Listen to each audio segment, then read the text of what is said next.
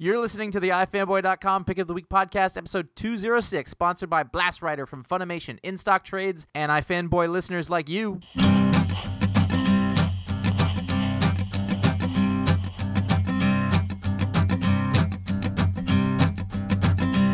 There's a man going round taking names, and he decides who to free and who to blame.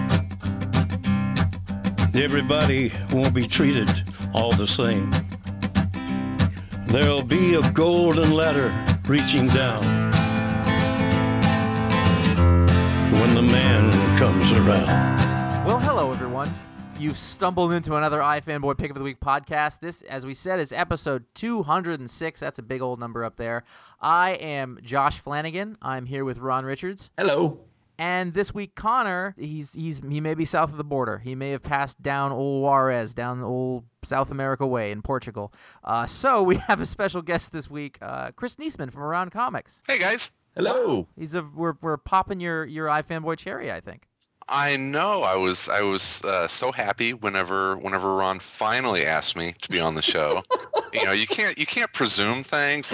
Tom's been on. You even got Jason from 11 o'clock on. So I was like, Ron tells me he likes me, but he never asked me to be on the show. We wanted to make sure that you completed the program first, and then eventually we just gave up. Yeah. We'll get through his 12 steps, and I'll forget this. He's never going to. I had to be seen in public wearing a Power and Responsibility shirt. Exactly. Yeah. No. But it was time, long overdue. So thank you. Your name's in the book thank you. Now. We put you. You're in the family. But you know what they did to Joe Pesci right after that happened. Anyway, I'm on a list. iFanboy.com is our website where we write about and talk about comic books because we love them so very much. Every week we read a whole bunch of the books that come out that week, and one of us has the job of picking the one that they enjoyed the best. They call that the Pick of the Week. Write a review about it that goes up on a Wednesday night, and then we talk about it on this podcast along with the other books from the week and anything else we can get ourselves into trouble yapping about. At the end, we've got more stuff to give away. It's a big October giveaway month for iFanboy members. Of course, the iFanboy members are the people who've decided to contribute a little something extra to the iFanboy community, and we love them for that. Before we get going, there are going to be some spoilers because we're going to be talking about the books that came out this week. So if you haven't read your books yet, you may want to wait and come back later. Or, you know what? Live dangerously. Try the spicy Thai chili. You don't know. It could be delicious. Ron, you have the pick this week. Get all charitable on us. All right. Well, so yes, I did have the pick, and I was after I don't know about you guys, but the past couple of weeks have been fairly brutal as far as the stack of books. So I was kind of welcome when I saw that I only picked up like 10 or so books. It was a light week. But as often happens on a light week, there's not a lot to choose from.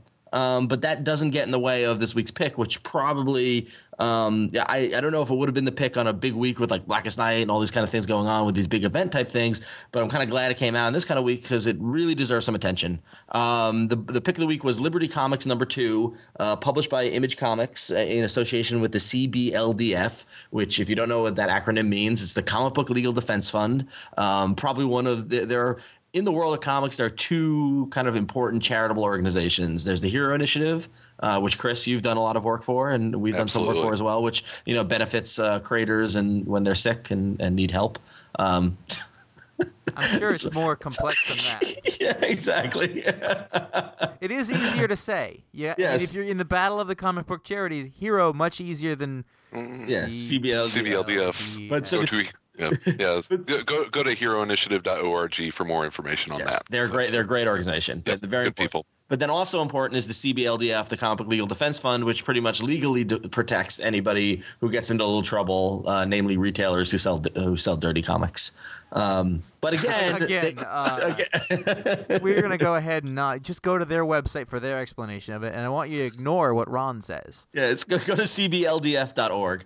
And we'll jump in here real quick. I just read 10 Cent Plague, and if you want to understand why comic book companies and comic book creators need legal defense, read 10 Cent Plague, because if the CBLDF had been around in the 1950s, comics would be a lot different today. Yeah, absolutely, and just by the recent cases that have been going on now that they've been involved in, it just shows the importance of it of this as an organization. And Neil Gaiman is a huge supporter, and a lot of like if you look at their board, it's their board of directors is like Peter David, Neil Gaiman, Paul Levitz, Larry Marder. I mean, real important people in the comic industry are involved in this organization. So, but how does that tie into Liberty Comics? Well, this is the second issue of a kind of a charity comic book where the CBLDF has pulled together some great creators and put out an issue of a comic, and all the proceeds go to the CBLDF.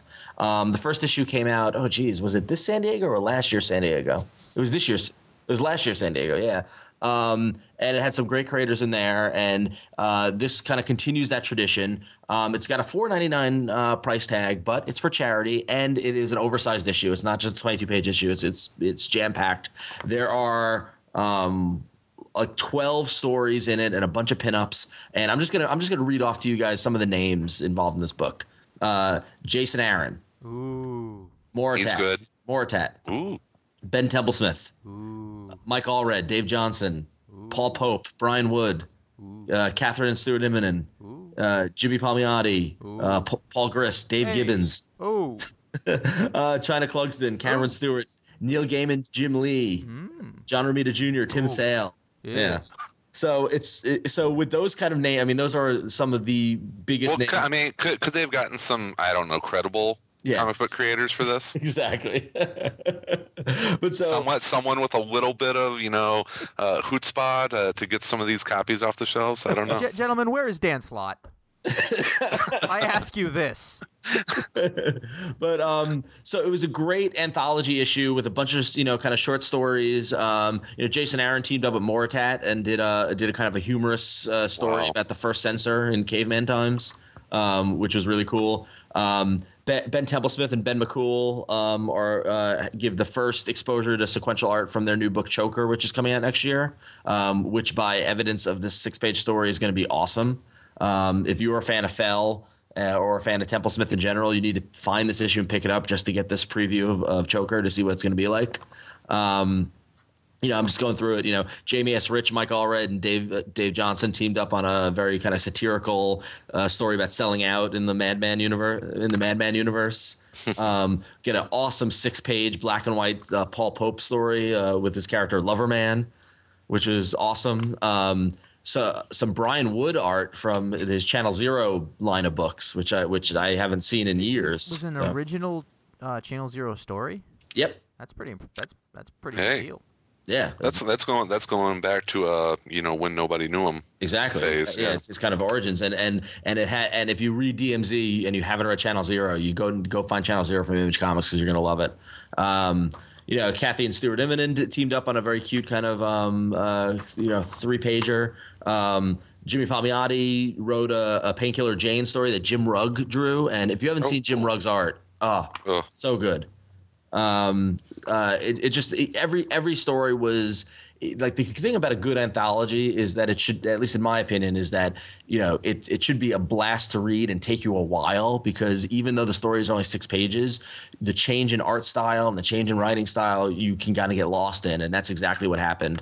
A great Paul Grist, Jack Staff story, which Chris, didn't you just get into Paul Grist? I am just about finished with the Everything Used to Be Black and White, which if you can find that is just fantastic. And it's one of those that Paul Grist is one of those artists that at first glance you're like, oh, look at the cute little indie guy. But once you get into it, there's some fantastic stuff going on with not just his art, but the way that he unfolds stories. So yeah, becoming a very big Paul Grist fan. Vindication, because Josh and Connor don't listen to me with Paul Grist. I think that we've all had those artists. My first one was probably Jack Kirby, where I was like, "Oh, those are silly old comics," and it hasn't been since I really started diving into the medium and the art form and really fallen in love with comics all over again. That I've been able to go back and look at Kirby's stuff and go, "Wow, okay, yeah, he was the king. He was awesome." Paul Grist is not Jack Kirby. No, but that's what I'm. Have You you- know, have you ever read I'm just Kane? comparing the. Have you I ever read what? Kane by Paul Grist? No. Yeah, go ahead No. and tell me what you make of that. Well, if he I John, got a couple copies I can send you. to be fair, if he's starting out with Jack Staff, Kane will be fantastic because Jack Staff is way out there. Way like you, Josh, you would hate Jack Staff. Yeah, I've tried But it. yeah, exactly. Yeah. So, but Really? I was reading it upside I down would- for a while. I was like, what is this? I would not pick that. No, because I love that the way that the story bounces. I would think that this would be right in Josh's wheelhouse. Yes. I don't know. I throw curveballs. yeah. Okay. So anyway, about this. Anyway, moving on. So there was a great apocalyptic story that from Cameron Stewart and Ray Fox Oni title, and this one was colored, which was the first time I've seen these characters in color, which is pretty cool.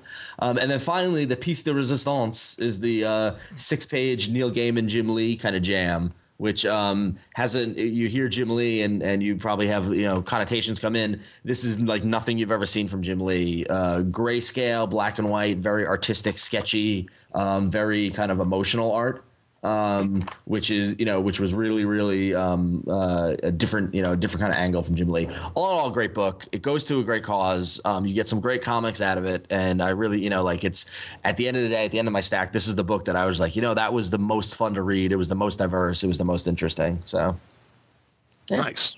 Lovely. It's really been very exciting and very cool to see the really quality anthologies from the big collections like Pop Gun or 24/7, all the great anthologies that have been coming out, but seeing some really neat single issue anthologies again, and I think that was missing for a while. Yep. And we've had some really good ones coming out in the last year or so. Yeah, no, I'm glad to see the single issue because I missed the single issue anthology because Pop Gun is awesome and I love it, but it's a meaty read. So Yeah.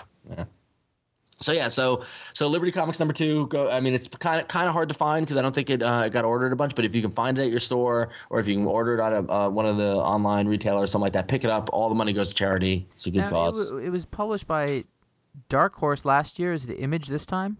I think it was Image last time. I'm pretty sure it was Image last time. Hellboy was on the cover of mine last time. He was, yeah, but Image published it. Kick-Ass is on the cover of this one. I mean, it I kind see of your point there, but whatever. Yeah. I think the last one was Dark Horse, but I think I've always tended to associate Dark Horse with CBLDF for some reason. Yeah, no, I'm pretty sure the first one was Image. So I will fight you. Sir. All right. Back to our regularly scheduled. Did you feel that? Did you feel that weight in the air? He was like, Yeah, There's so much tension on the show. Oh my really god! is. How would you do it? So the book that was probably the runner-up for pick of the week was Adventure Comics #3. Jeff Johns, Francis Manipul at it again. Yeah, quite. It was good. This was the book that I ticked the little box for when I went with my pick of the week. This book is never my pick of the. I never get a book like this in the week that I actually have the pick. I get the book that pisses everybody off. But on weeks that you guys do it, then I'm always like, oh man, Green Lantern was awesome. But this was, for one, it was really fun because having that Tim character be sort of on his own and seeing him. There's a lot of stuff that Connor probably liked about Red Robin when he liked it back, but to see him with his friend, to see him try to sort of act like Batman, but also then just break down.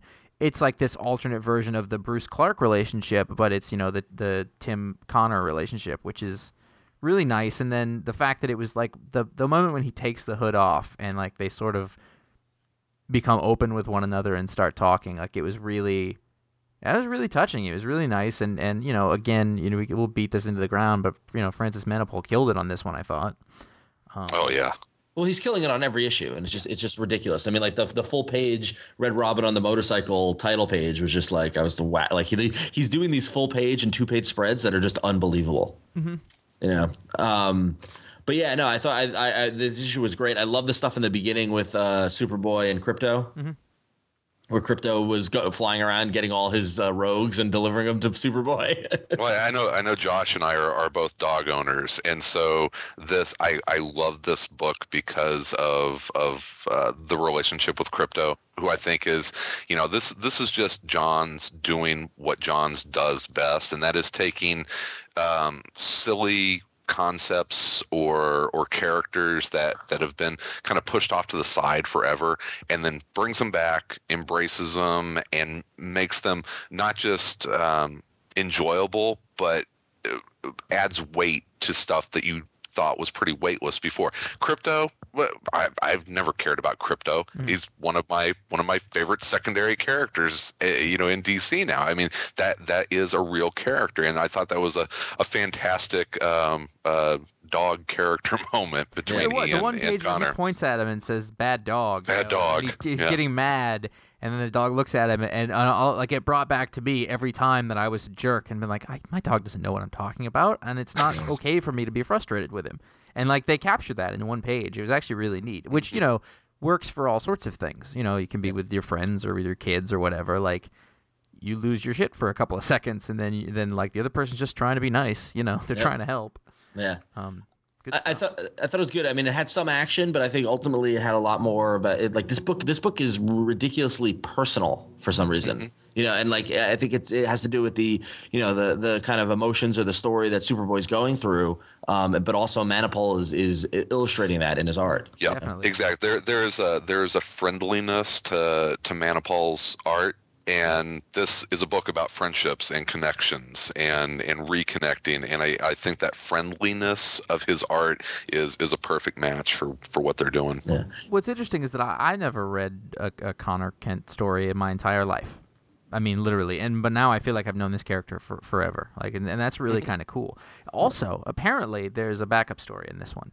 Well, that's the thing about it's really nice art. The thing about the backup story, and that's really this is the reason why it didn't get pick of the week for me, was that I thought the Superboy story ended very jiltedly, and then it went right into the back. Like I need a clear delineation between the main story and the co-feature. Yeah. Like there was no title page for the co-feature until like 3 pages into the story. Yeah. And if you miss the yellow box at the bottom of the Superboy last page, like I did when I was reading it on the bus, then you'd be like, what the hell is this? I think this is a growing problem in comics that I have personally, is that it was always the title page, it was your first page or maybe your second page, as a reveal page or whatnot. And then they started moving things maybe to the last page to the end credits. Now it's like 3 pages in. I read a comic that was like 11 pages in, and they have the title page. That's coming out of TV. Like the Battlestar Galactica cold open would end up being like 8, 10, 11 minutes long. I think 24 used to really push it. Not 24. Oh, yeah. Alias. Yeah. It was like 15 minutes into the show, and I think that's bleeding over into comics. And DC's getting really bad about it. Like Marvel does more of the last page with the credits and stuff like that, which is fine. But like this issue, the Superboy story, the title page is 10 pages in. I mean, that's halfway through the book. And then you have them do the same thing with the Legion story. So I had no idea which one. I mean, the art obviously is different, but it's like, okay, whenever you're going to have a backup story or a co-feature, whatever they're calling it, it's like, okay, you need to know when one starts and one stops. So. By the way, I would like to not be on this bandwagon because there are going to be comments and emails and going to be like, "What are you, stupid?" There was a thing that said, "Read it next week."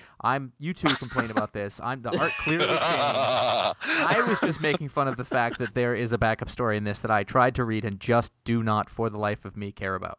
Yeah, well, it's Legion. It's very nice looking. Yeah, and I'm sure it's good if you're into this kind of thing. Yep, that's what I'm saying.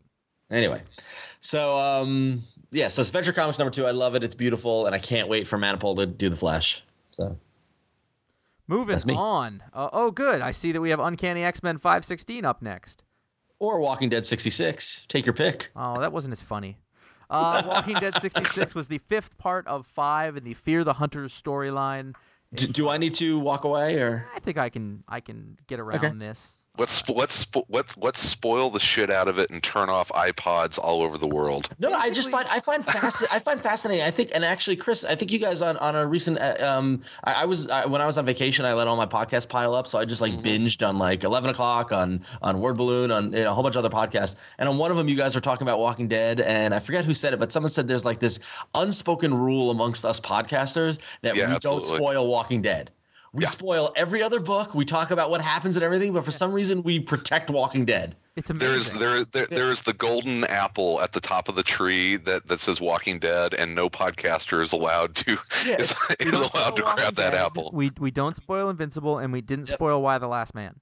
Right? Yeah, exactly. Yeah. It's amazing. I think I love that unspoken rule. So anyway, this was a kind of a tour de force for Charlie Adlard. He got a lot more room to sort of build a lot of. Just a lot more emotional scenes than he had been in a lot of stuff before. There was a lot of sort of, let's say, emotional crescendos between the relationships between some of the characters, because the thing that happened at the beginning was so harsh, and it had nothing to do with any of the zombies, that it's something that they're all going to have to live with. And then at the end, there's a big reveal again, which feels like they've been stringing this thing out for a little while.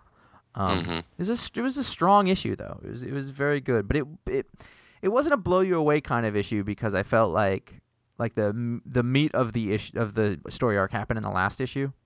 Yeah, the big moment was in the last issue, and this was just sort of cleaning it up, although in a very, very messy way.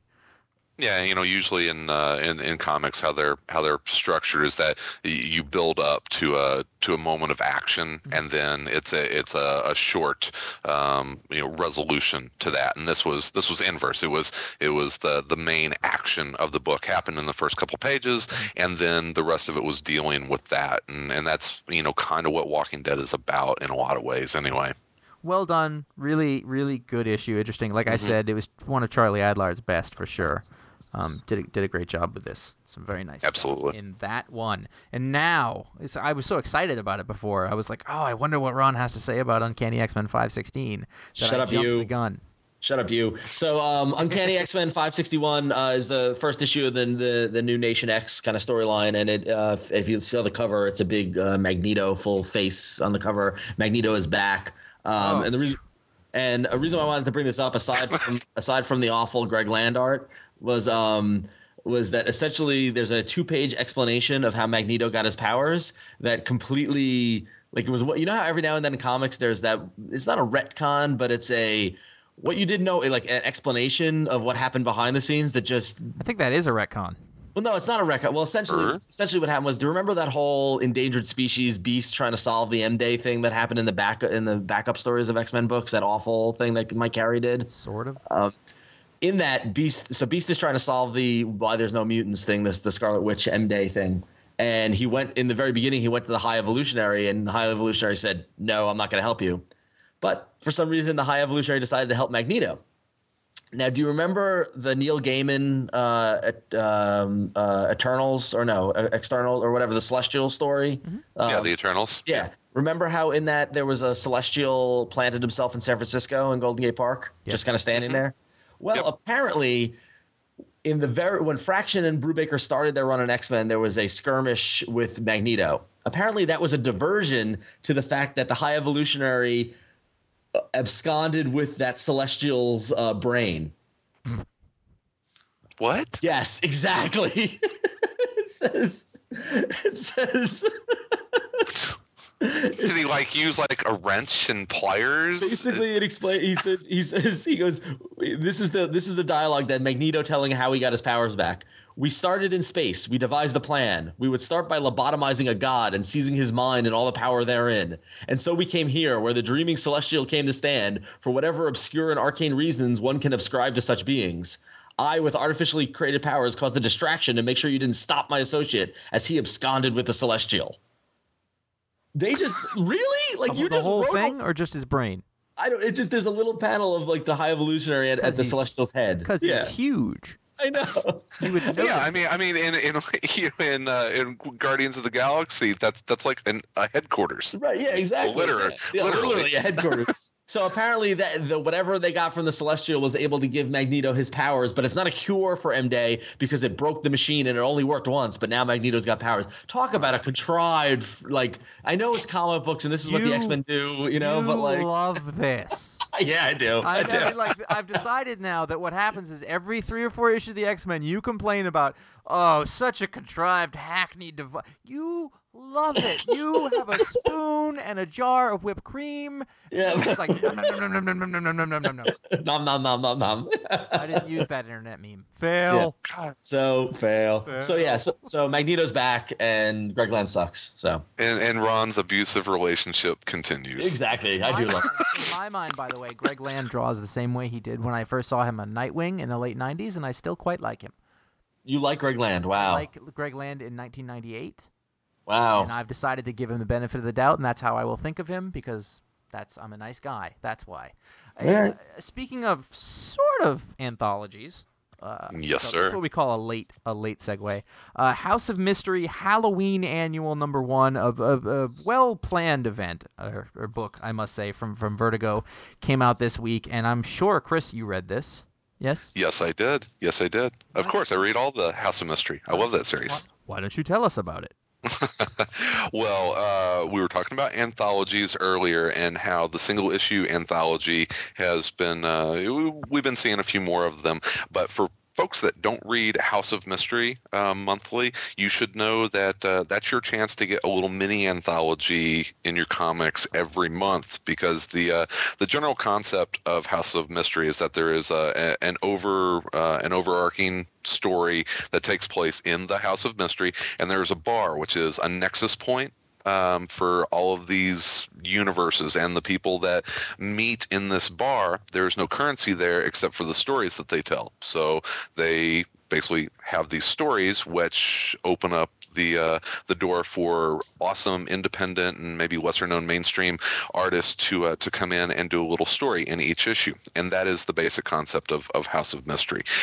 This is the Halloween annual, and it is several stories that are built around a Halloween party in the House of Mystery, as Fig has, who's one of the main characters, does not like Halloween, and so she finds just a real quick costume in one of the rooms of the house, which is a mask, which he puts on, and in true Bad House move, of Mystery. Fig. Yeah, I mean, yeah, I you was don't. like, look at that. Don't put that on your face, you moron. You're in the House of Mystery. It's a grotesque mask. If you put that on, it's not going to come off. Come on, we all know this. And what the mask does, it attaches to her face, and it kind of subjugates her to watching the actions of other masks in different worlds, and which is a really nice device to jump into the House of Mystery little mini stories. And what was at first really neat about it is that it was kind of a little tour around the Vertigo universe. It's like, oh, here's a Constantine story. Oh my gosh, Constantine is showing up in House of Mystery. How awesome is that? And then there was this. It actually also tied into what's going on in Hellblazer right now, which was kind of interesting. Oh, really? Well, Yeah. There's a Mike Allred story, which is for iZombie, which I guess is going to be coming out. There was a beautifully drawn Mark Buckingham drawn, Kevin Nolan inked story with yes, Yeah. it was fantastic. But I got about 3/4 of the way through this, and I was like, son of a bitch! I just spent $5 on an ad for Vertigo Comics. Really, it was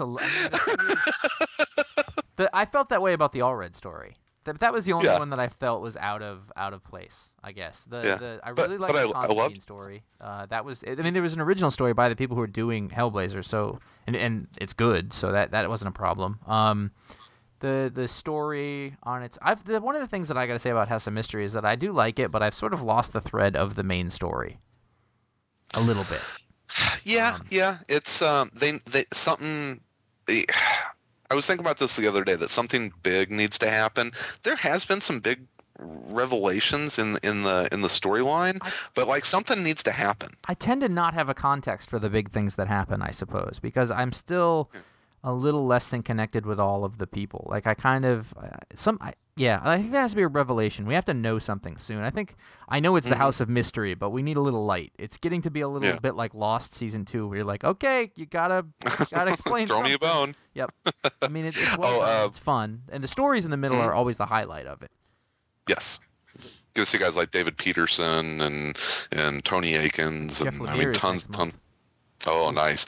We need probably to mention the Madame Xanadu, which this is a chance for you to see Amy Reeder Hadley's art, which is absolutely beautiful. It's very nice art. I didn't read the story. Madame Xanadu can be a hard read. Yeah, I was like, I don't know what this is. It's very nice looking. Yeah. Anyways, what's next? Apparently, I skip things now. That's what I do. that's what you do. Yeah. But this would be bad. What you don't want to do is skip the sponsors of the show because they bring the show to you. Hear what I did there? Hey, a blood-borne plague races across Germany. This is fictional, giving life to mechanized monsters that are hell-bent and on leaving a bloody trail of victims in their wake. Known as demoniacs, these creatures have the perverse ability to meld with technology and wield it as an extension of their uncontrollable cyber rage. Standing in their way is civilization's last hope for a savior.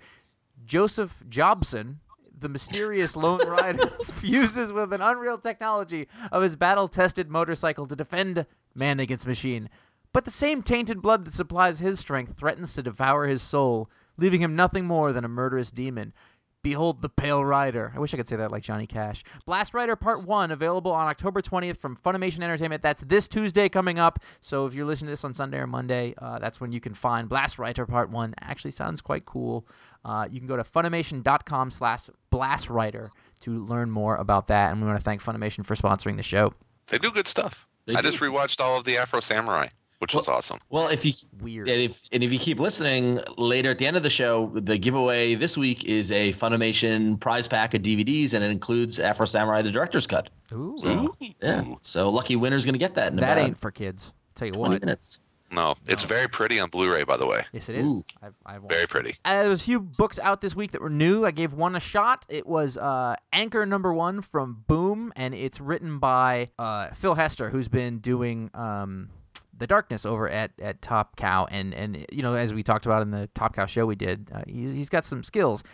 He did a little while back a special, like a Darkness special with Mike Oeming on art.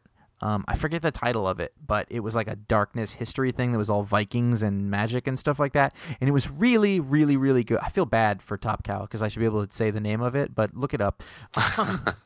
And so that's actually why I gave this a shot. Anchor #1 is it takes place in Iceland, I believe, and a big god thing comes flying out of the sky to fight these other big monsters, and he doesn't remember anything about himself, but he's constantly sort of quoting scripture, but he doesn't know what the Bible is, and it's like a mystery, and a spunky doctor comes along and helps him out, and she's like, well, if because you're on fire, so why don't you stand next to the ice beast and melt him? And they're like, you've helped me, woman, and it's, who is this guy? He's kind of like the Hulk, but like wants to do good, but doesn't know where he is or where he's come from. Just knows he's supposed to go fight the big monster, and it's one of those things that if you like that kind of thing, you're gonna really like this a lot. I think it's gonna take a little while to get going, but it was a fun issue. It was really well drawn. It was just a cool, different kind of thing. It reminded me of like the kind of stuff that you would have seen out of Marvel in the '60s before they were completely doing just all superhero stuff. It was the kind of stuff. He's kind of like Hellboy meets your drunk uncle. Yeah, I'll give you that. Okay. It was a fun little thing to check out, though. So Boom's been doing Boom had Uncle Scrooge this week, which is awesome. Yeah, so, I love the diversity in their line. Yeah.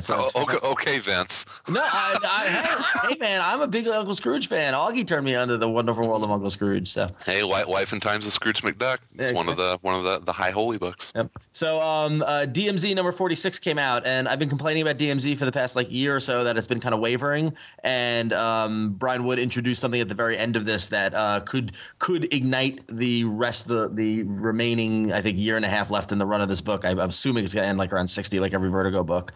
But introduced a character that has started up a radio-free DMZ and like a pirate radio station to kind of be a different voice, to be a voice different than the government and different than Parko's government. And by the end of the issue, I was really excited. So I'm hoping that DMZ ends on a high note. Awesome. Speaking of high notes, you remember that Marvel's Project #1 was my pick of the week a while ago. 2 was kind of fun, but 3 was really good.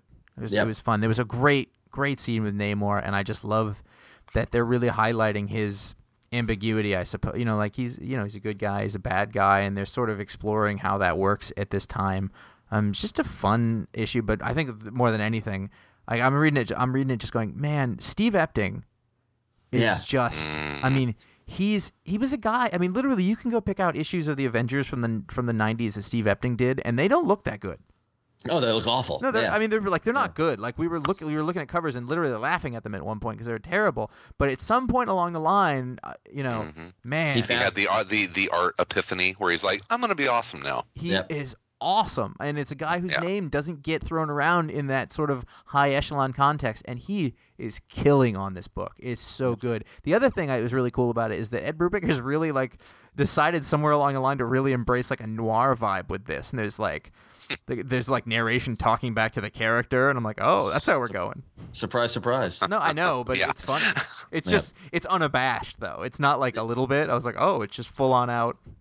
She knew what she was talking about, but I had to do something. I was, It's like, screw it, we're doing this thing.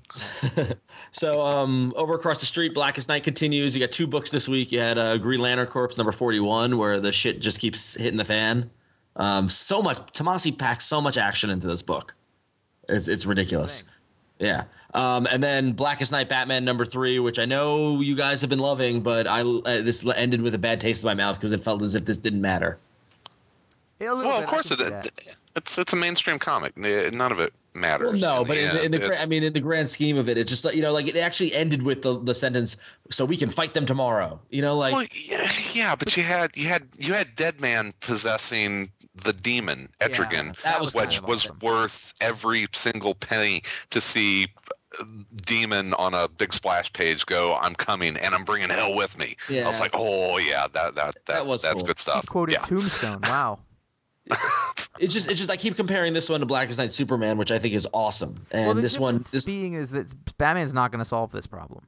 Right. So it's not going to be anything. I think the value of this little mini was that there was some really nice character and relationship moments that happened in there. I actually thought some of the Dick and Damian relationship made some steps in this that I thought was really nice. Whether that gets reflected in other stories or not, who knows? But as a non-Batman fan, I'm getting really tired of hearing about the Dick Damian relationship. You have been reading Batman and Robin, right? No, I haven't because I stopped because of the art. Well, I stopped. You will again. So yeah, I will. Yeah. Mm-hmm. So there. And Kubert delivers an awful cover again. I've hated the Kubert covers on the series, but anyway. Yeah, I think it does reinforce the Black Lantern's need to have emotionally charged victims, and that's what they're doing through the entire issue is pushing all of Tim and Dick's buttons to get them as emotionally riled up as possible. And that's the big mystery with the Black Lanterns that I figured out is that the Black Lanterns they've got powers and stuff like that, but no, they come back to make you feel bad. Yeah. Yes. Like that's what it's true. They feed off of that anger and that energy. They try to get you as upset as possible, and then it's snack time, bitches. Yeah. Now, and I haven't figured out if it actually gives them more power, if it makes for a more powerful kill, or if it just tastes better. Yeah, I think it's probably the latter. Yeah, which is kind of creepy. It's like a fine gray salt. What's this Beast of Burden number 1 here? Beast of Burden is maybe one of the coolest yet most confusing comics I've read this year.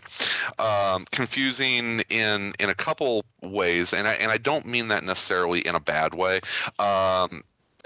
This is Beast of Burden number 1. It is by Dark Horse Comics. It came out in the last month or so.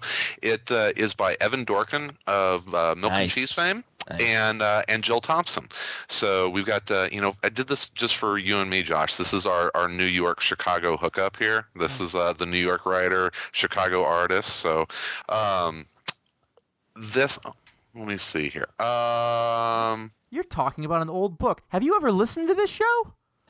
I was so confused because I was like, there was a book that came out that sounded just like that, but that was a few weeks ago, and we wouldn't do it. Okay. You're hot. Look at you. You broke format on us. Oh my God. Oh, did I miss one? You know who never did that? Tom Caters never did that.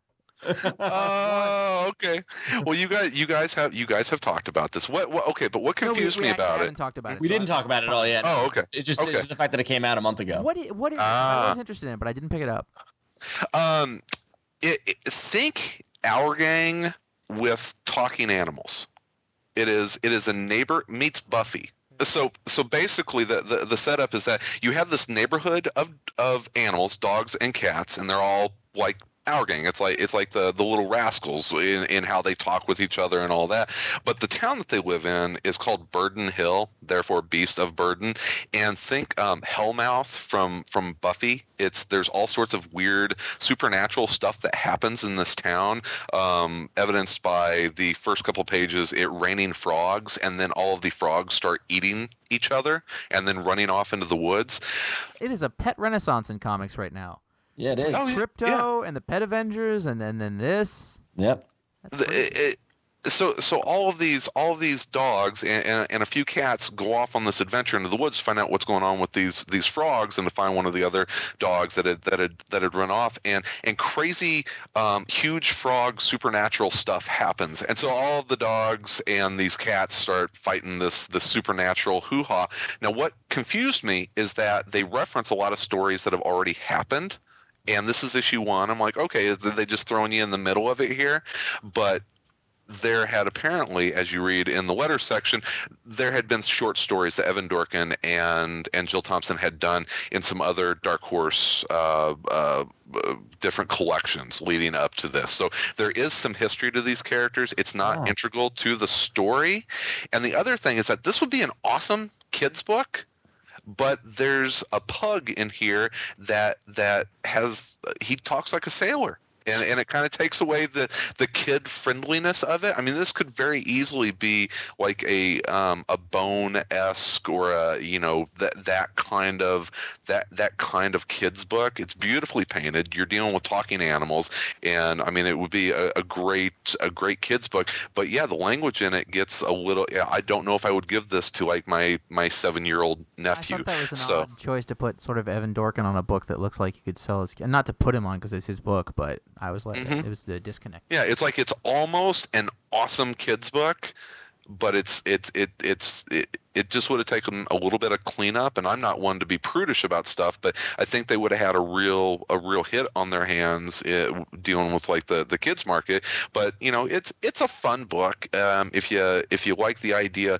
of talking animals, fighting giant frogs in the woods and casting spells. There are dogs that are apparently magicians in this book. It's crazy. Well then, I've never seen that in the park, but I'll take your word for it. Cool.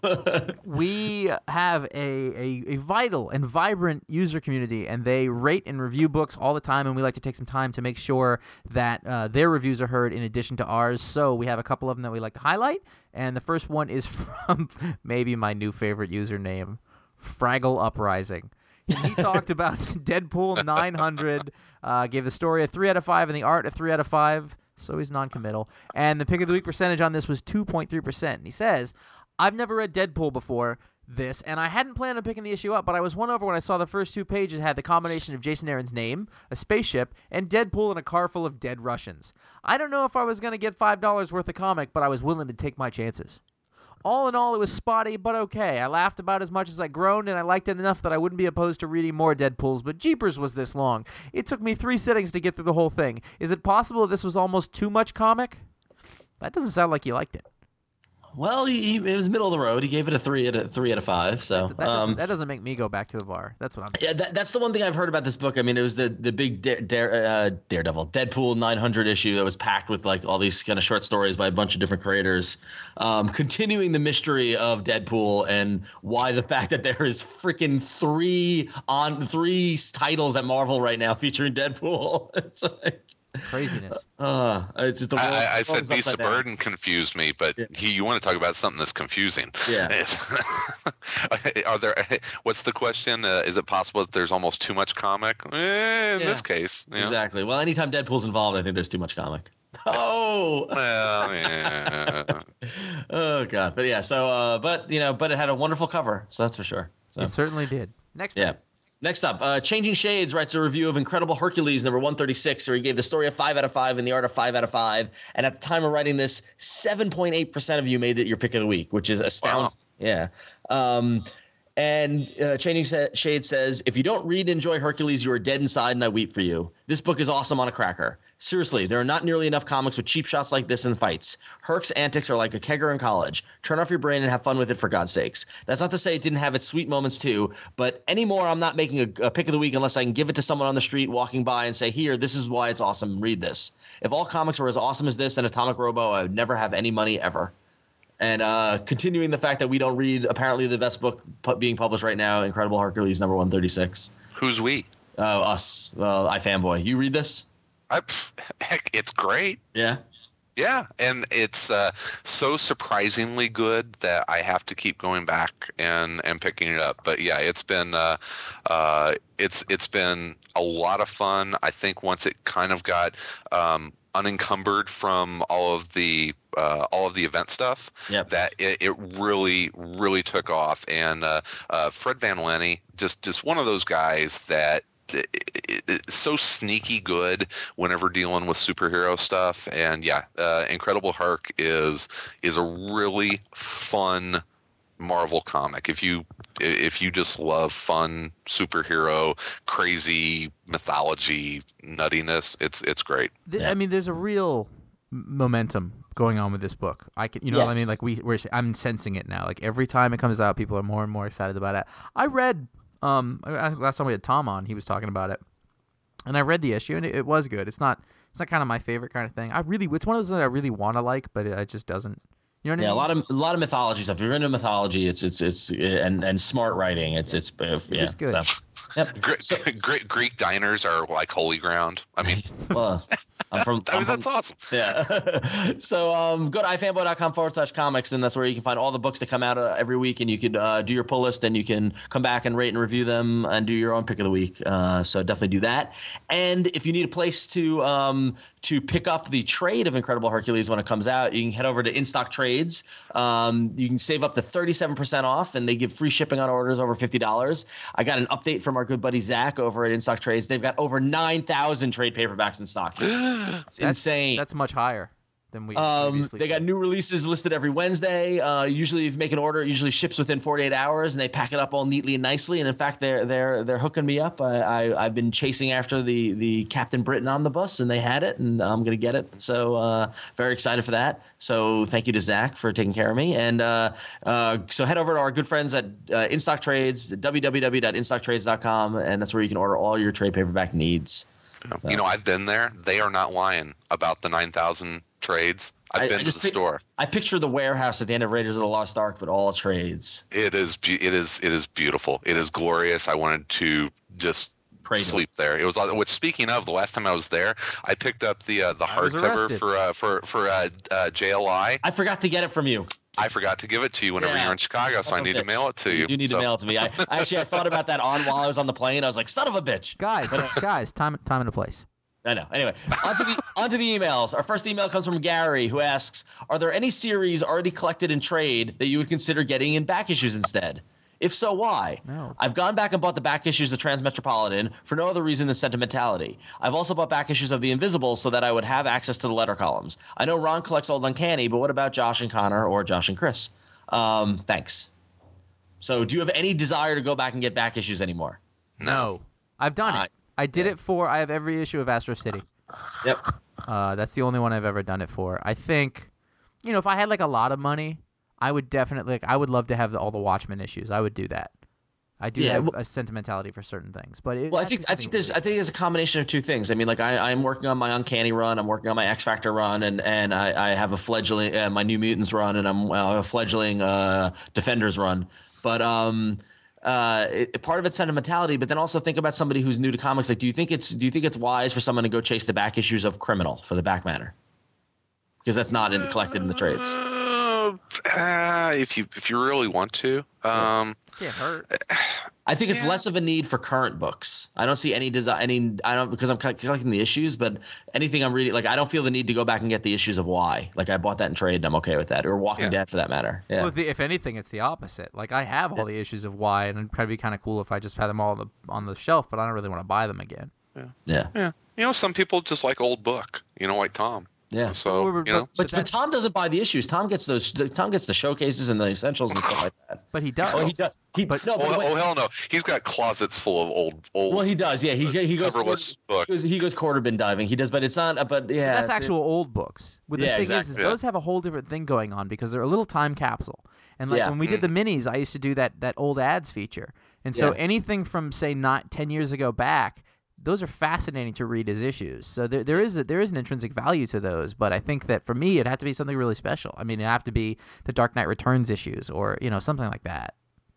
Yeah, interesting question. Good answer. So if you have any questions, you can email us at contact@ifanboy.com. And it's been a while since we've done the voicemail, so we want to get a couple of them quickly here. Our first voicemail comes from Ryan, who's got a question about a cartoon. Hey, Fanboy crew, this is Ryan Williams, and I was wondering what you guys thought of a new fad that seems to be going around Marvel these days. The Superhero Squad, from the line of toys, their own comic strip, and the new TV show that's airing on Cartoon Network right now. I just wanted to know if you've seen any of these episodes, if you've seen any of the comics or the toys, and what you think about the really cutesy, kid-like version of our favorite Marvel superheroes and villains. Thanks, and I love the show, and keep up the good work. So this voicemail actually echoed a couple of conversations I had recently where people have asked me what I thought of the Marvel Superhero Squad. I haven't watched it because I don't really watch cartoons, but I also don't think I would watch it because it's not for me. It's for kids. And what do you think of that? Just the ridiculousness of saying that on a comic book review podcast. Right, exactly. But that's the thing. It's I somebody the other day was like, God, you see that? It looks so stupid. That's like all kiddified or whatever. It's like that's the point. Like if it gets 5-6-year-old kids knowing who Iron Man and Thor and Hulk and Cyclops are, then fine, great. Then they might read the freaking comics. I don't have to like everything they do. Exactly. It's not like me. It's not always for us. That is an excellent take on it. Thank you.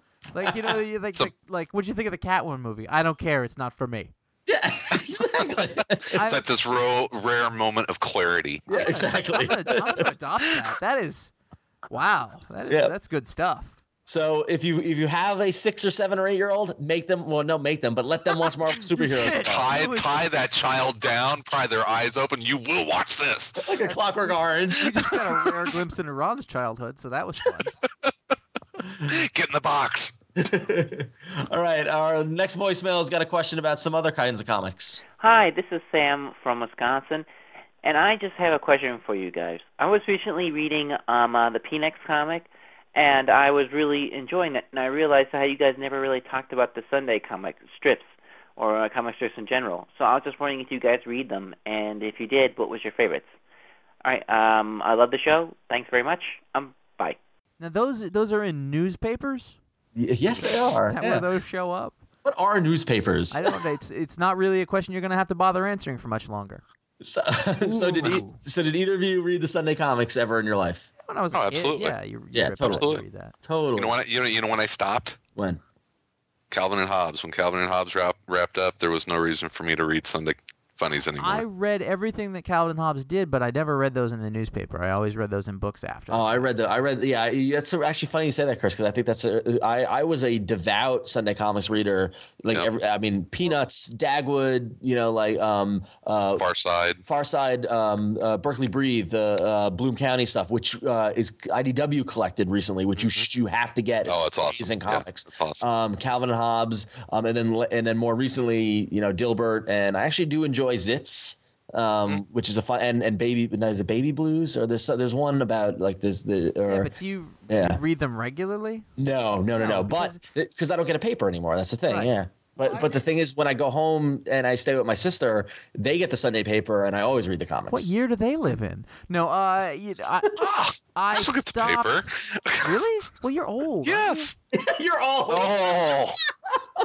No, I mean, but like I actually wait at like 4:00 in the morning to make sure that he's not late delivering it as I eat my oatmeal. Really? On the front porch. It's all that he can digest. No, not really. It's the only thing he can eat anymore. The doctor's got him on pills. And anyway, I read Dilbert, but I read it on their website. Yeah. That's what I read that regularly. It's I hate to sound like also an old man, but comics suck now. Yeah. It's not a joke to say that if you pick up a comic section in any newspaper right now, for the most part, you can be like, this is so not interesting and it's so watered down and not funny that I just gave up on them at some point. Yeah. Mhm. But I also, it's important. I also consider it a very different medium than comic books. Yeah. It's not. Oh yeah, Really? it's very different. Yeah. They're related tangentially, but not really. Well, yeah, the thing that I think whenever we were all growing up, there were comic strips that were in that were a part of pop culture. Garfield, Calvin and Hobbes, Far Side.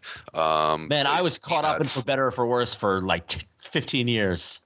Okay, but I mean, these were well-known household name comic strips, and I don't know if there are any comic strips out there that your average Joe on the street even has any idea. I think Boondocks was probably the last major comic strip to actually have any kind of impact, and because they made a cartoon of it. Right? No, but even before that. But then also look at how different Boondocks was comparative to the Peanuts. It made an impact because it was against that, I suppose. So it was already working, against the idea of what comic strips were, and now they wouldn't even have anything to comment on because Funky Winkerbean. Come on. Anyway, so I'm nostalgic for the comics, and Wednesday Comics touched on that a little, but yeah, I think the heyday of the Sunday Comics is kind of long gone, unfortunately. So, all right. So if you have any questions, you can call us and leave a voicemail at 1-888-FANBOYS. It's 1-888-326-2697. Call in, keep it to about 30 seconds. Let us know your name, where you're from. We definitely want to hear from you. So please call into the voicemail. All right, well, now's that time. We talked about it earlier that there would be we're doing a giveaway this week. Last week we gave away the Top Cow prize pack, and this week we've got a prize pack of some DVDs from Funimation. The DVD pack includes Beck, Mongolian Chop Squad, the complete series, the Witchblade complete series, Afro Samurai, the director's cut, and Vexiel, which is supposed to be awesome. It is very, very visually stunning. Yes. So the winner of that prize pack is Jonathan Merrifield. So congratulations, Jonathan. Jonathan is a member of iFanboy, and that's how you can be eligible to win these giveaways. And you can go to ifanboy.com. There's a red post right on the homepage about the October giveaways. The next prize pack is pretty sweet, and Josh is not eligible. It is a collection of Inhumans comics from the 70s with some amazing artists, including one Jack Kirby. Oh, yeah, those are gone. Oh, they're damn gone it. now. There was a shipping mishap. Yeah, you ain't gonna hear from them no more. So congratulations, Jonathan, and go to ifanboy.com to see about other future giveaways and how you can become eligible. Well, the best way for you to become the only way for you to become eligible for those is to become an iFanboy member. The iFanboy members are the people who really help us keep this whole thing going, the podcast and the website and all those things, and we are eternally grateful to you. And we wish we could give prizes to all of you, but that's a lot of mailing and money. If you want to become an iFanboy member, you can go to ifanboy.com/store, and for a simple $4 a month, that's the cost of one bad comic book. Most of you buy a lot more than that. You can very easily help out, or $42 a year if you want to do it all as one shot. You get an iFanboy prize pack. That's some buttons, a sticker, and you'll get a random comic book. If you really, really want to be generous, no way required, but if you want to, you can also go for $10 a month or just $100 a year. With that, we'll also throw in an iFanboy member t-shirt. So that is the best way, the one that we like the most if you want to help iFanboy out. But there's also other things you can do that are nice and easy and don't impact on your life at all. Make sure you click the banners when you're at iFanboy.com and check out the sponsors. We are making sure that we have links to the sponsors in the show notes for this podcast now, so you can check out the stuff of the people who are supporting us, and we always appreciate that. You can go and you can order one of our t-shirts at ifanboy.com/store. ifanboy.com/store. You can get the Power and Responsibility t-shirt or the Herm shirt, which will be back soon. We're pre-ordering them now. Yeah, no, it's actually both the I know some members have been new members are waiting on their t-shirts as well as the Herm shirt. They're at the printers right now. We should have them in about a week or two. So yesterday, Dave Gibbons remembered and he says he wears his Herm shirt all the time, and that was awesome. Ooh, that was pretty cool. I was like, what a wonderful day. Both of those shirts are $15, and there's only a limited number of them. So if you want one, order it. That would be good. So the fact that we gave Gibbons a Herm t-shirt is like unbelievably epic. This is referencing nothing. We just think it would look good on you. Right, it means absolutely nothing. Exactly. So So please head over to ifanboy.com/store, and we thank everybody who's helped out so far. So I love my Power and Responsibility shirt. I wear it all the time. Oh, you're the best, Chris. So Chris, you are a veritable cornucopia of podcasting, aren't you? Something like that. Yeah, what for those who've never heard of you, what do you got going on?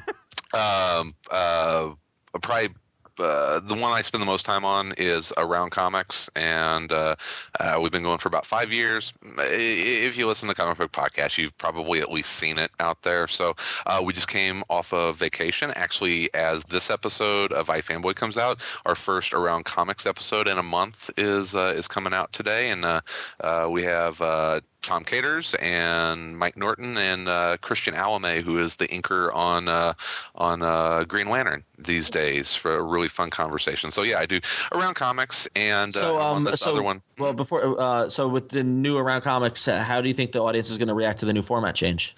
The new format It's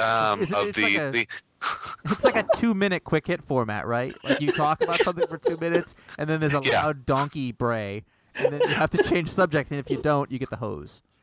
Yeah, lots of bang, pow. Yeah, it's total. There's Russian dancers. It's awesome. I'd like to point something out. I just did a quick check yesterday on iTunes, and you have 388 ratings, and you're averaging 5 stars, and that is pretty impressive. That's awesome. It's almost as impressive as having 590 and averaging 5 stars. Oh, but son of a it's bitch. not. Son of a bitch. No, it's nothing to feel bad about. No, yeah, exactly. There was a time whenever we were like neck and neck, and then I don't know who you guys paid off, but you just took off, and I'm like, okay.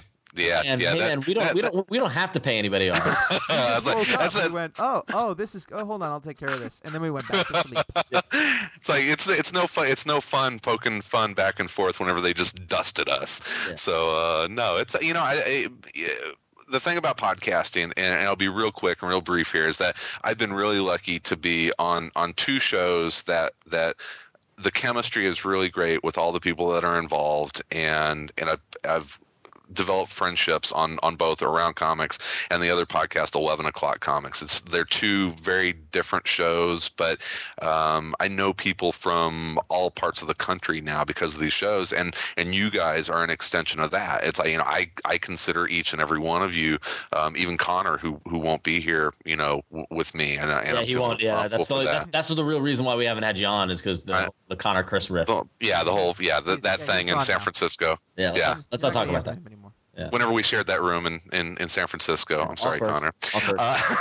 But no, it's you guys are friends just like the other guys on Around Comics and 11 O'Clock Comics. So it's podcasting has been really good to me in meeting some awesome comic book fans and just good people around the country. That podcasting's been better that we don't get any money for it.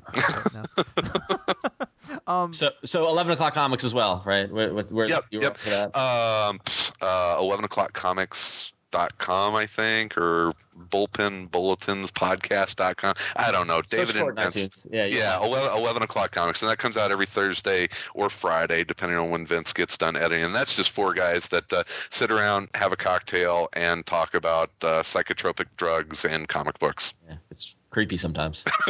A little bit. Excellent. Well, we thank you for coming on, Chris. We appreciate it.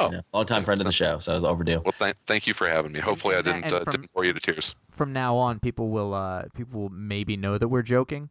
Yeah, maybe they'll figure it out. Yeah. Oh no, I'm going to do something mean tomorrow, and that'll set it all off again. So fire, yeah, exactly. I hope someone's listening. Yeah. The people actually didn't get that all of the was just joking between they us. Did. Yeah, they really. I got so many like, why are you so mean around comics? That it's like. I like that you were the Around Comics with a little boy in this. What are you picking on them for? Exactly. Yeah. They can't help it. Anyway, maybe it was whenever I started the Better Than I fanboy tag on. Yeah, Twitter. That was funny. So anyway, and people can find you on Twitter at twitter.com/cneseman. Right? Yep, okay. That's right. Very cool. So speaking of podcasts, our sister podcast, Murmur, had a new episode come out last Tuesday, episode number 9. Myself, Paul Montgomery, who also writes for iFanboy, as well as our friend Ryan Panagos, who you might know as Agent M on Twitter, works at Marvel. We were on talking about some movies, talked about some music and some technology stuff. So if you want to check that out, go to murmur.com. It's a good time. Yeah, So. I learned that I never want to be on a music podcast with Ron. Because I would just go, oh, that's awful. Oh, that's awful. Did you not like anything in that batch? I hated every single thing you played. Although I thought you would have liked girls and fun. I hated. It was awful. Yeah. And you like girly singers. Boy girly singers. That's what I've decided. There was some harder stuff at the end. Yeah, but that was like being in 1994. It was horrible. But that's however, Paul, I could listen to Paul give a comment. Oh, it's my new favorite thing is Paul talking about music. In my notes, I had Boardwalk with. I was like, yes. Oh, listen to that. It's very entertaining. That's what I was saying. Hey, get over to ifanboy.com to read Ron's full pick of the week review and all the discussion that goes on after that. And then if you go to ifanboy.com/comics, every book has its own discussion going on about it. You can write your own reviews, do all sorts of stuff. Of course, on the main page, there are new stories going up every day, stuff about things that are going on in the industry and opinion pieces from the fantastic writing team that we have that Chris is no longer writing for. And you can go he's on the reserve. He's on the bench. He got too busy. That's fine. He blew up. Look for ifanboy.com/about, and you will see stuff about all the people who write on the site, links to us, social networking, stuff like that. And look out soon for the return of the iFanboy video show. Wheel us out in motion. Yes, I might be filming this weekend for that. Maybe. My God. Nice. So maybe I'll decide to start drinking again and writing about it. What? Decide to start drinking again? Seriously? You've got the juice right now. You have to be very conscious about this. Like, maybe I should start drinking again. I think these things. What, like every hour you have that thought, or what? It is 10 a.m. Well, let me see here. It is 12:17. It's noon somewhere in Chicago. My first boss had a clock that all of the numbers were 5. Nice. Well done. So if you like the show, you got a question for us, you can email us at contact@ifanboy.com, or you can leave a voicemail at 1-888-FANBOYS. It's 1-888-326-2697. Any questions or comments or anything, leave your name, tell us where you're from. We'd love to hear from you. And if you like us and you don't like Around Comics, you can go write a review on iTunes. But while you're there, write a good review about Tom vs. the Flash, as well as iFanboy. Or better yet, tell your friends, tell your comic book store about iFanboy, about Around Comics, about 11 O'Clock Comics, about Tom vs. the Flash, about Word Balloon, about Comic Geek Speak, about Pipeline, about all the great podcasts that are out there. Wonderful world of people talking about comics. We love all the podcasts. Congratulations to CGS, which got over 700 episodes recently. So that was good. That was a good time. Last week. Yeah. So very good. That episode was entertaining. They went from 5 to 700 just last week. Yeah. Impressive. That was a big week. Yeah. So cool. Well, Chris, thank you for joining us. We appreciate it. Oh, thank you for having me. And we need to return the favor here and have you guys on AC. And thank you, Ron, for coming out and visiting over Windy City. It was great to hang out with you. And maybe next year, Josh and Connor can make it out. I wanted to go. Don't get me wrong. I was like, I know. wish I was there. Ugh. You got little things and ovens and stuff there in New York. You got to work. Well, that doesn't sound creepy. Stay in the oven. You have, and congratulations! I heard that you guys have a son on the way. That's what they tell me. The first official iFanboy. Yeah. Nice. Yeah. I'm not. By the way, not naming him after a comic book character. The joke. Oh, good for you. You know how obvious. You know how obvious that would be. You're naming him after me, right? I was gonna say his name's gonna be Ron. Ronald J. Richards Jr. Flanagan. All right. At least he doesn't look like Ron. Hopefully, wink, wink. Oh, hey-o. Because he's ugly. Oh. Way to spin that one around, Josh. Okay. So, all right. So until next week, I'm Ron. I'm Chris. That's right. I go last, newbie. I'm Josh. I won't be back next week. In measured hundredweight and penny pound, when the man comes around.